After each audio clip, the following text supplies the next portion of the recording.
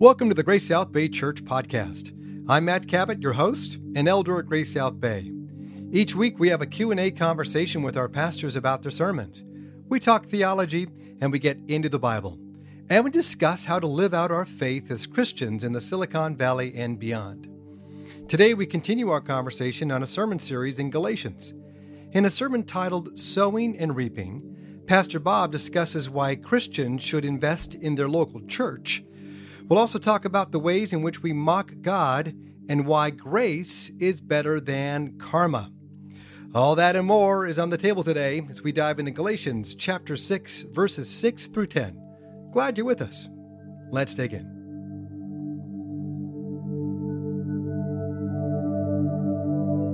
So, Bob, today is November 3rd, 2020. It is the day of all kinds of concerns. You had done a four-part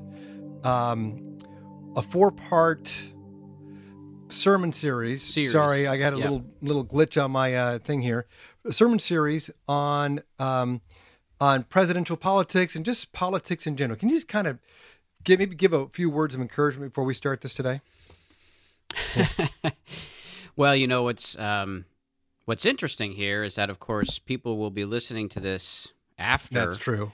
The election, and maybe the results won't be in yet, or they won't be firm or final. But I think that we'll have a good idea of the results of the election for president, at least by Wednesday morning. Mm-hmm. So within 12 to 18 hours from now, Right.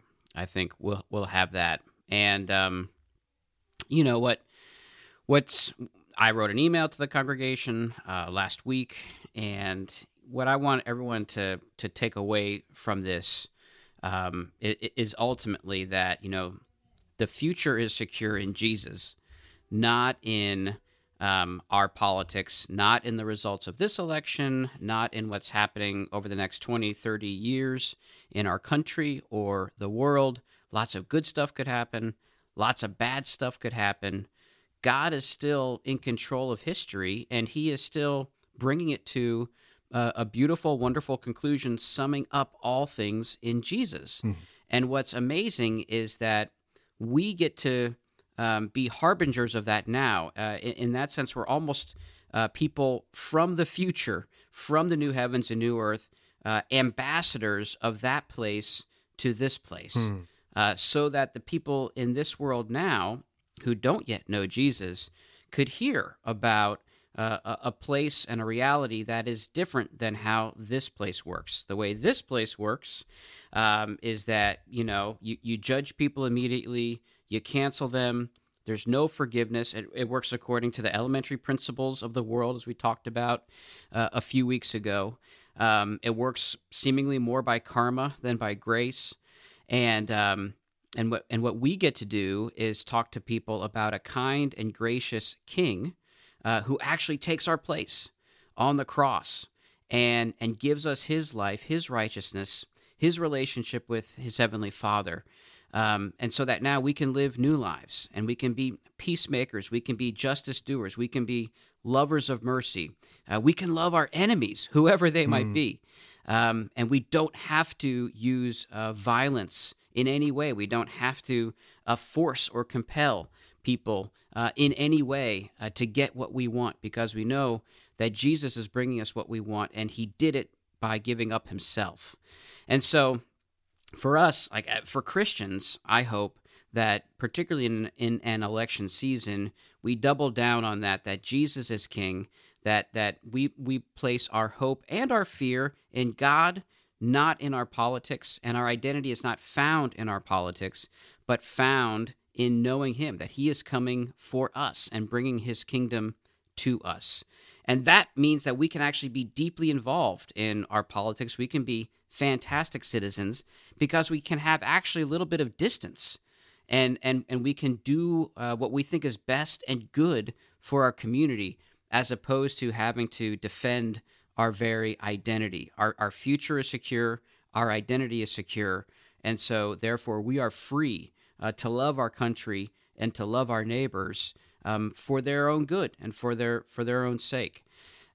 So I hope that we have gotten that message. I hope many Christians have heard that message and are therefore able to be less anxious. In fact, there's a quote, I can't say it verbatim, but something like, what the world needs now is to see Christians as less anxious, right? More stable than everyone else, because they have a reason to be.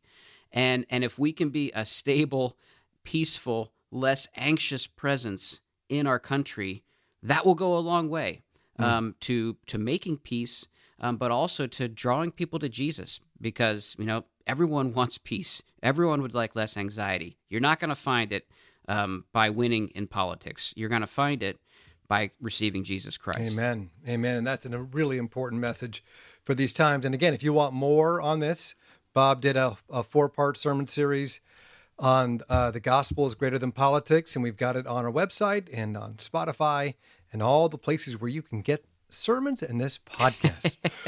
It's actually the most listened to sermon. Oh, that's so great. Christian political identity. Yeah, absolutely. Wonderful. Well, let's talk about this sermon. We're in Galatians. This is the 13th sermon in our series on Galatians. We've gone through a lot of different things, the theme about freedom and so forth. But according to a recent Barna study, 1/3 of practicing Christians admits to streaming a different church service online other than their own, essentially church hopping digitally. Why is it important that Christians invest in their local church? Well, it's important for so many reasons. And so much of being a Christian is about being known. Paul says earlier in Galatians, he's like, now that you know God, or rather are known by God, right? Being a Christian, it's not so much that you know God, it's that God knows you. And we want to be known. And not investing in our local church is a great way not to be known, right? You won't be cared for by the people of God. You won't be challenged by the people of God. You won't be held accountable by the people of God. And so it turns into something like Christianity light. You get a little of God, maybe enough to feel a little bit better about yourself, but not enough to create real friction and real setting for real change. And so, like I said in the sermon, God designed us to grow through community, through other people, not really on our own. We know Christ often through other people. And when we don't invest in our local church, our time, our social energy, our resources, etc., we miss connecting with God's people in significant ways. And that leaves us spiritually impoverished. And finally, I also said this, we miss out on serving and using our gifts and abilities. And that's what God's designed us for, to operate in the world in such a way as to bring beauty and order and blessing and shalom to it, to carry on His work of beautifying, fructifying creation. And that's so much harder to do if we're not rooted in a local body of believers. So it's much harder to live out our design as humans, as image bearers of God, when we are not rooted and anchored in a church community. So if I have time to listen to only one sermon, why should I listen to yours rather than Tim Keller's? I'm going to tell him whatever. That's a terrible question, Matt. My question to you is, how do you know you're not listening to a Keller sermon? That's good. When that's I'm preaching. Excellent. That's right. It's in the DNA.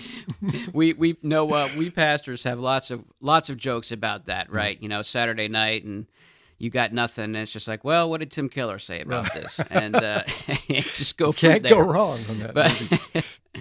But it's a good question, but it's an interesting question that actually needs to be teased out because, if you're asking, should I attend worship at Grace or should I stay home and listen to a Keller sermon? Well, I think that's a pretty easy answer, right? Because we need worship, we need the sacraments, we need the gathered body of Christ. If it's, if we're doing worship at home, should I tune into Grace South Bay's worship or should I listen to a Keller sermon? Again, we need that rhythm of singing, praying, confessing, not just a sermon. Of course, if we're asking, supplementally, should I listen to more of Bob's sermons or Keller sermons? I would definitely add Keller to the list. Add Keller to the rotation, right? He's incredibly gifted. But the thing is that, Tim Keller doesn't know you or pray for you. Right? He's an amazingly gifted preacher and writer, and he's so good at speaking very sharply into upper class, upper middle class America, urban America, educated America. But that's a general demographic, right? That the primary pastoral voice in your life probably should come from somebody who breathes the same air as you do, uses the same roads, goes to the same restaurants, lives the same reality as you. Silicon Valley, in your case, right? So that you can be directed how the gospel applies specifically where you live, right? So you need a pastor preaching to you who is embedded in the same community as you are. I mean, that's the whole reason why Grace South Bay exists, right? Because we didn't want to just keep drawing people up to Palo Alto. And one final kind of thing on this, like if you're in a situation where you feel like someone like Tim Keller speaks as directly to you as any local pastor does, then that might be because you're actually not involved in your community like you should be. Right. You should be involved enough in your community that a local pastor makes a difference in helping you apply the gospel locally. And I do think that that's an issue, right? I mean, we have people who kind of come and go, and they remain in the orbit of a few different cities and metro areas, and it doesn't really matter. But Silicon Valley is a lot different than Manhattan. And we need to be involved enough to know the difference and to sense it and to hear it in our preachers. Well, let's unpack that a bit, because that's a good point. How is one's church experience affected by one's investment in that church? Yeah, I mean, it might just be as simple as ownership, right? Like, we call that skin in the game, or the SEC, the Southeastern Conference of Colleges. They play off kind of like their superior football teams, and they have a motto that says, "It just means more." And, and that's what happens when we invest our time, our treasure, our hearts. If your heart is in your local church, then you care about it, right? You'll fight for it. You want to see it flourish. You take some responsibility for it. And so when you invest in your church, you're more likely to listen more closely to the pastor. You'll probably get more out of his sermons. You'll probably meet up with him sometimes, and he'll be able to speak into your life. You're more likely to volunteer, and perhaps you find something that you're actually good at or you enjoy doing. Maybe you'll even see gospel fruit in your life or in the lives of others that you serve. You'll more likely gain some significant friendships or relationships centered around Jesus, because you'll be putting in time and you'll be emotionally present when you show up. You'll understand the reasons behind the church's programs, the church life and worship. You'll decide that whatever is imperfect is worth putting up with because of what you value, right? So you are setting yourself up to maximize what that church does and what that church is good at. And you're actually going to grow as you try to improve it and make it even better, right? So it has a major impact on you as a believer and as a person if you are investing in your local church. And I'm getting the sense, too, when we talk about investment, you're saying more than just giving money then. Absolutely. Now, I think money is the primary focus of this passage, but we are talking about more than money. And I expanded that, and I think Scripture justifies it for our own challenges here, uniquely in Silicon Valley, right? Where in Silicon Valley, it can be much easier to write a check than to commit 40 hours of volunteering in some ministry over the year. People in Silicon Valley are not short on money, and they're not short on things to give money to, but they are short on meaningful relationships, meaningful interactions, meaningful community. And so, yes, we are talking about more than money. So if someone is inspired by this sermon and wants to get involved in our church, what should they do? Well, it depends on, how deeply involved they are in the church already, how well they know the church. If they're brand new, it's probably better to get in touch with a pastor, me or Stephen, just to get the lay of the land. Our opportunities for getting involved are usually announced in worship. They're emailed out. They're put on our private Facebook group. So people need to get on that email list and private Facebook group. But if you've been attending and for a while, you've been seeing these announcements, you hopefully know that there's all kinds of compassion and service opportunities, feeding hungry people, helping rebuild things, helping foster care families, that kind of stuff.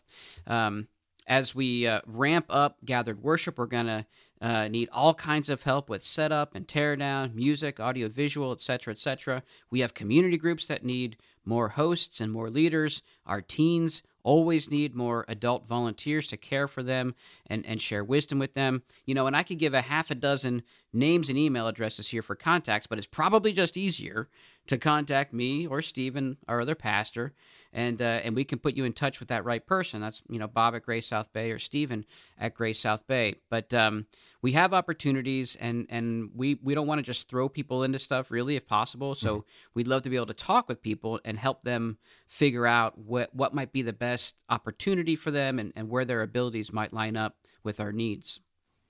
So is it possible to invest in our church in a fleshly way? In fact, I think you mentioned this in the sermon. Yeah, totally. So much of it comes down to what you are trying to get out of it, right? And so if you are trying to get out more money, or if you want, control of a ministry, if you want, to build your own little fiefdom, right? If you want others to think highly of you, if you want to assuage your own conscience, then you're sowing to the flesh. Whatever it is you're doing, whatever it is that you are doing and sowing, you're actually ultimately sowing to the flesh because it's all about you. Now, we could actually answer the question another way and say, no, you cannot invest in your church in a fleshy way, because really what you're doing is investing in yourself and your own ego when you do that. So, so much of this comes down to our motivation, what we are after, what we are really worshiping.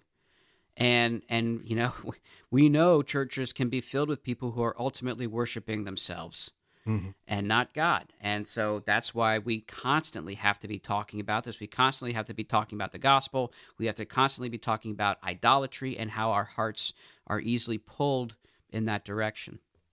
So we're not offering like a tenfold return on $1,000 investment for the church? Unfortunately, no. Jesus. Jesus talks about this in Mark 10. It's not tenfold; it's 100-fold. 100-fold, and what he says, whatever you've left, mothers, fathers, fields, whatever, for my sake and the gospel's sake, you can expect a 100-fold in return. But, every commentator believes what he's talking about is that what you receive are the resources of the people of God, the resources of the church. And, of course, it's true that members of Grace South Bay have access to the resources of the church. They're at their disposal when they're in need. But that's not how we want to read this passage. Right. We read it as if, if we give up a little comfort and luxury, we're going to get a lot more comfort and luxury in return. That's how we want to read it. And of course, that's not how Jesus meant it, who said of himself he had nowhere to lay his head, right? He's certainly not promising lots of luxury to his followers in this life. In fact, what he says, in this life, you can expect to receive persecution. And he also says that it's what you give up for my sake and the gospel, right? So you never give up wealth or anything else in order to get more of that stuff back. You give up something for the sake of Jesus and his gospel, right? And Jesus is promising here that will not be overlooked. It will not be forgotten. You will not be abandoned by God. That's what he's promising his disciples. So how do our expectations for community and our level of commitment possibly lead to dissatisfaction? Well, I think that this is what we've been conditioned for partially, right? Our culture has a high level of entitlement. We've grown accustomed to expecting everything to be wonderful and magical. That maybe we've always struggled with this. Modern media makes it harder. I mean, TV made it hard enough, but now social media makes it much worse, right? We see people's fake realities. We wonder why that's not our reality. We are more and more consumers of all things, right? Because we're taught to be consumers. That's how companies make money. We want to be catered to. Companies try to make us feel catered to, so we'll buy their product. If something takes more effort and some discomfort, it's likely not going to do well in the marketplace. Right? So we are being conditioned to have high consumerist expectations around all things. I mean, certainly we see that with church. But, with so many important things like our own physical health, financial stability, our most important relationships, right? We understand these things take commitment and hard work. And it certainly does with spirituality. And, with spirituality, we have these stories in the Bible and maybe some contemporary stories. We see how, some people have these great mountaintop experiences with God, and we wonder where ours is, right? And we don't consider what brought Moses or David or Elijah or Jesus or Peter or Paul to the mountaintop, right? It wasn't easy, comfortable, entitled living. Finally, in this case, it's like, for the Christian context for relationships, Christians can often have very high expectations of other Christians and very low expectations of themselves. They seem unwilling to extend to others the kind of grace they expect from others, right? On the one hand, hey, if you're a Christian, you ought to be able to show me the grace of God and not expect so much from me, right? It's sort of like you're letting yourself off the hook. But like what we read in this passage, if you want grace from others, well, maybe you should try extending grace to others first, right? Yeah. It's just as simple as that. Does living in the Silicon Valley pose unique challenges to making social connections and building community? I think absolutely, Matt. I mean, Silicon Valley has similarities with other locations, but maybe nowhere else are people supposed to live for work and love their work, love their career so much. Like if you don't love your career and find so much meaning in it, then you're failing somehow here in Silicon Valley. Maybe nowhere else do people sacrifice on housing and quality of life for the sake of career. And that just sets us up for poor connections and community. Most people are in the same field, technology. Everyone feels like they always have to be competing, always projecting this aura of success and control. So people feel like they don't have time to invest in communities and relationships unless there is immediate benefit, right? There has to be this instantaneous gratification from community and relationships. Otherwise, there's no time to invest and to see if a relationship or community can grow into something beautiful. There's just no time. There's no margin. And everyone's living in smaller houses and in spread out communities, right? So it's really hard to keep up relationships, friendships. At home hospitality really suffers. Yeah. And, that's why, people with home setups like your backyard are so valuable to a local church. I mean, it's so important that people can, have open homes. And there's actually, a real shortage of that in places like Silicon Valley. And I think the time factor is huge too, because people want to go deep, but going deep takes time. You don't go deep in a little bit of time, right? Yep, life on life together, and that's really hard to get here.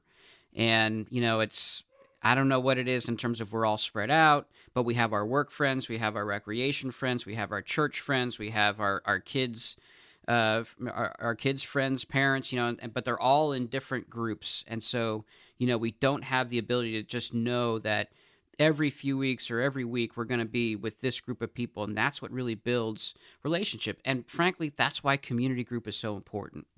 Because that's where, on a weekly or biweekly basis, you are going to be with the same people from your particular church, and you're going to be able to pray for each other. You're going to be able to learn about each other's lives. And over time, that should develop at least a few significant relationships and connections. So this passage talks about sowing and reaping. In fact, that's the title of your sermon. And it talks about this idea of mocking God. How do we mock God? Well, we mock God when we refuse His grace. What Paul is saying here is that sowing to the flesh mocks God, right? And that's the primary way that the Galatians might sow to the flesh is by taking on circumcision and at least a few parts of the Mosaic law. And Paul's like, you started out by the Spirit and you think you're going to be perfected by the flesh? That's silly. And what it is, it's saying to God, thanks, but I can take it from here, right? And that mocks God. Now, the other way you mock God is by saying, thanks, but I need more. It's not enough. I need my own glory. I need my own pleasure. I need my own comfort, right? That's sensuality. And Paul is saying, like Jesus said and the prophet said before him, you won't get away with that. God cannot be mocked. And what's interesting is that maybe what we are most in danger of is saying yes to God's grace. Yes, I want that. That sounds right. I want that. But then we do very little about that yes, right? We don't remind ourselves of that grace. We don't try to live in light of that grace. We don't try to draw near to the God of that grace. And then we complain to God about not experiencing his grace in our lives when we haven't really invited his grace into our lives. So we said yes, but then we've kept on with our own agendas. And that's also a way of mocking God, right? And so that's what I'm hoping many of us can consider is, what are we doing with this gospel message that we say is beautiful and we love and we say yes to? Okay, then what now? Yeah. So we sow to the flesh, we reap one thing, which is not good. The other part of it's sowing to the Spirit. What does that mean, and what is the harvest we can expect if we do that? Yeah, so I said in the sermon, sowing to the Spirit, what it means is that we give up on the flesh, right? We give up our self-salvation and our self-glory strategies. We recognize our spiritual and moral bankruptcy, and we're going to God in faith through his son Jesus for salvation and new life.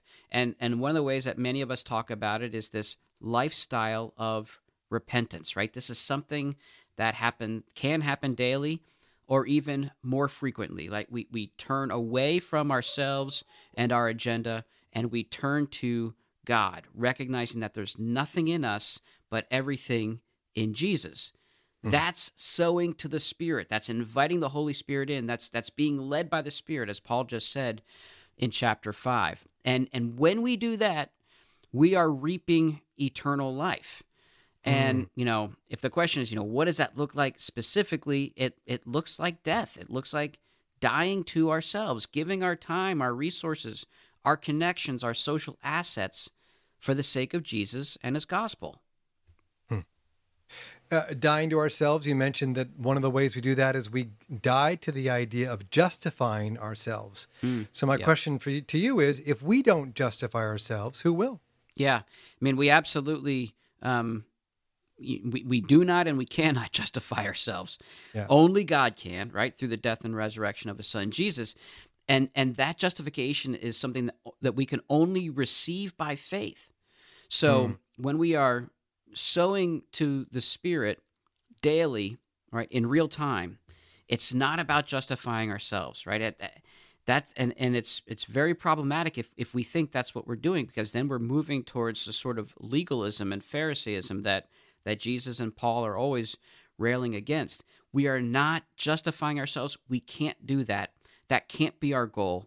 God is the one who justifies the ungodly. And so we have to trust him with that. Well, then the question is, why sow to the Spirit, right? If justification is already taken care of, why sow to the Spirit? Because it's about enjoying our justification. It's about enjoying God now and making ourselves useful in the world and to those around us. To put it like Paul does in Philippians 2, right? We are to work out our salvation with fear and trembling because it's God who's at work in us to will and to act according to his good pleasure. But my job, what I'm trying to do here is to sort of set this up so people who have received the gospel and have said yes to Jesus, to give them reason and motivation for diving into the means of grace that we are given.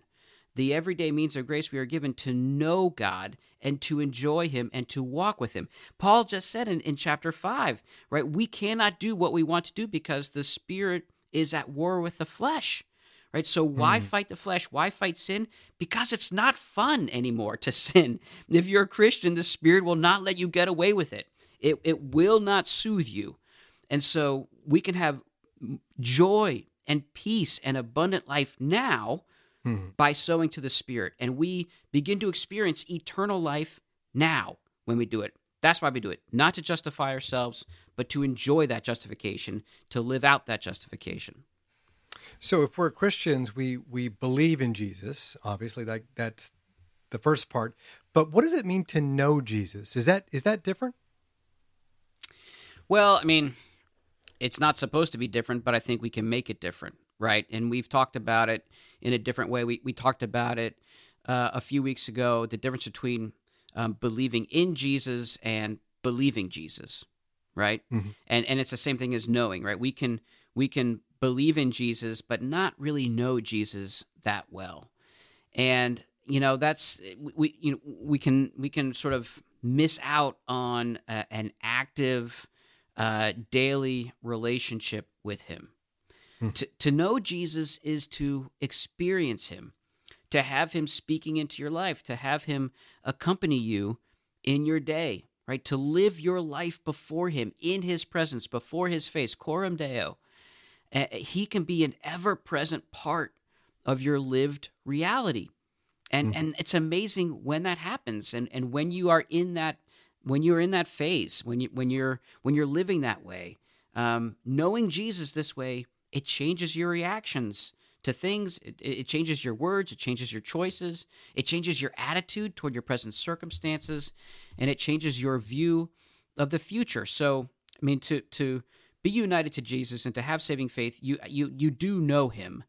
But we can know him more and more, right? And that's why Paul says, after the verse that I quoted, right, I want to know Christ, the power of his resurrection, the fellowship of sharing his sufferings, etc., etc. He says, not that I have attained all this, brothers, right? But I press on to take hold of that for which Christ Jesus has taken hold of me, right? And he says, he reiterates, like, I don't know Jesus as well as I could yet, but I want to know him more and more. And that's what the Christian is invited to do every day of their lives. And it's an incredible invitation. So how do we do that? I mean, how do we have a moment-by-moment experience of Jesus? Like I said in the sermon, and in some sense, it kind of sounds like bad news, but we do that. we do it by dying with him. Yeah, that's how we know him. We share in the fellowship of his sufferings, becoming like him in his death. I mean, of course, there are other ways.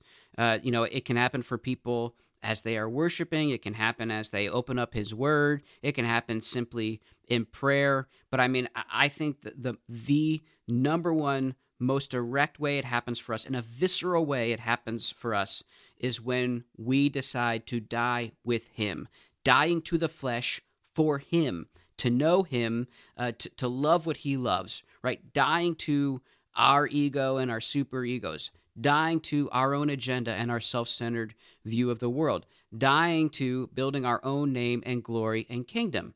And we see this in all throughout Scripture in the New Testament. Elsewhere, Jesus calls it picking up our cross and following him, or losing our lives in order to save them.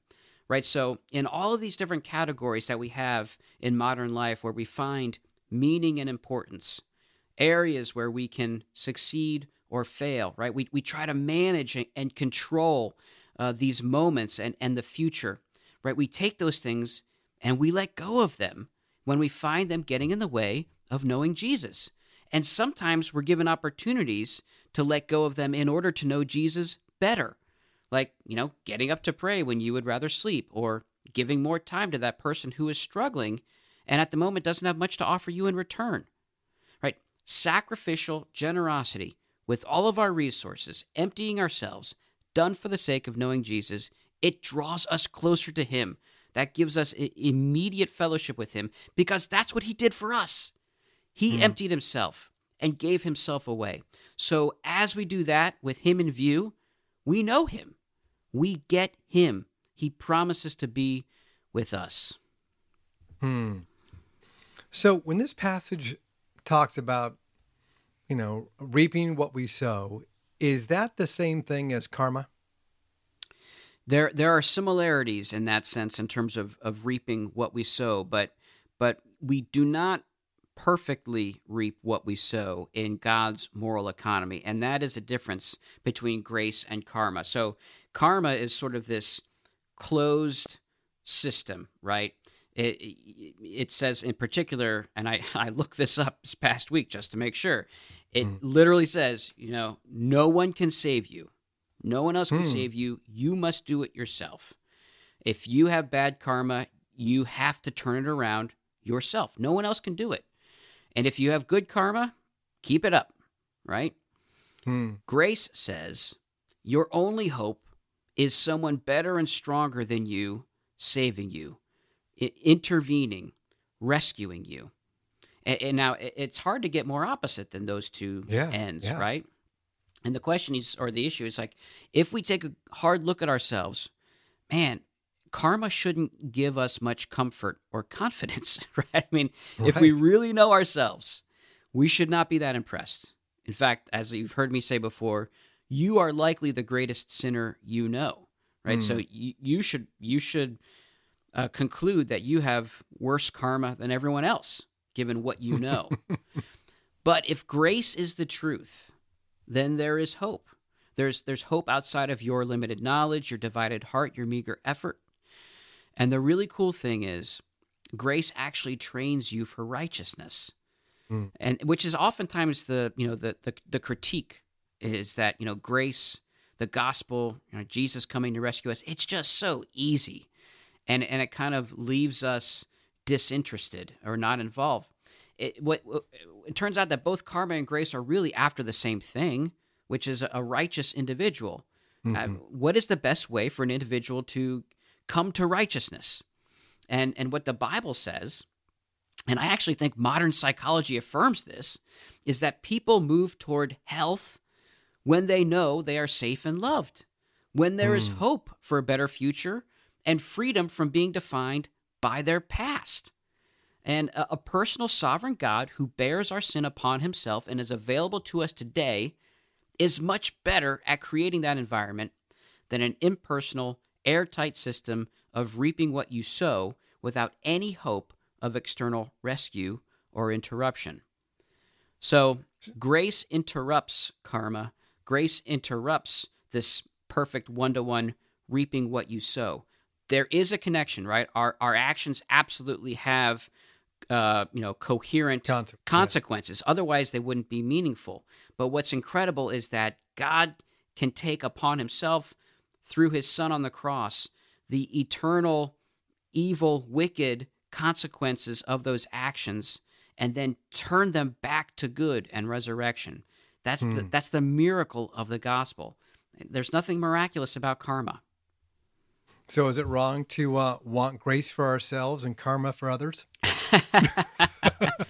You know what? There are psalms, right? The imprecatory psalms, where where it can actually sound pretty harsh, right? What the psalmist is asking God to do to his enemies. And I guess the way to think about that is, well, what we are doing is we're asking God to do justice, and we're not taking justice in our own hands, right?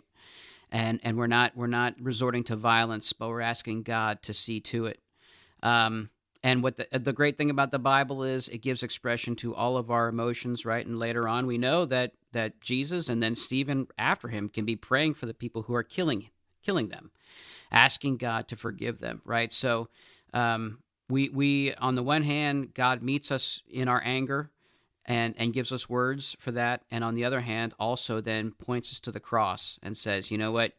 Your sins have been paid for here, also your enemies' sins. So hopefully we continue to grow and recognize that even our greatest enemies, we actually want to see rescued by God's grace. And the Spirit can do that in us. And you know what? I think that is probably the best message to end this podcast on today, this on election day. To want the best for our enemies and for love and so forth. So, So Bob, thanks again for your time today. Appreciate Absolutely. it. Absolutely. The title of Bob's sermon is Sowing and Reaping. It's the 13th sermon in a series in Galatians. You can find that sermon and all our sermons in this podcast on iTunes and Spotify and on our website at gracesouthbay.com. You can also find a link on our website to ask questions for this podcast. 2 Sundays ago, we held our first in-person worship service in 7 months. We were outside with masks and was socially distant, but we were able to sing and pray and worship together, and it was wonderful. We would love to have you join us this Sunday at 10:30 in the courtyard of Crossroads Bible Church in San Jose, but you have to sign up. Space is limited to 150 people, so look for that sign-up email from one of our pastors.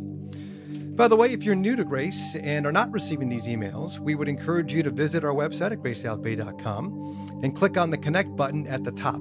Fill out the Connect card and one of our pastors will reach out to you. We know that these are challenging times, but Grace's pastors, elders, and leaders are on duty, so let us know how we can care for you. We'll be back next week with another episode of the GSB podcast, so stay tuned and stay healthy. We look forward to our next time together. Now go in peace to love and serve the Lord. Thanks for listening.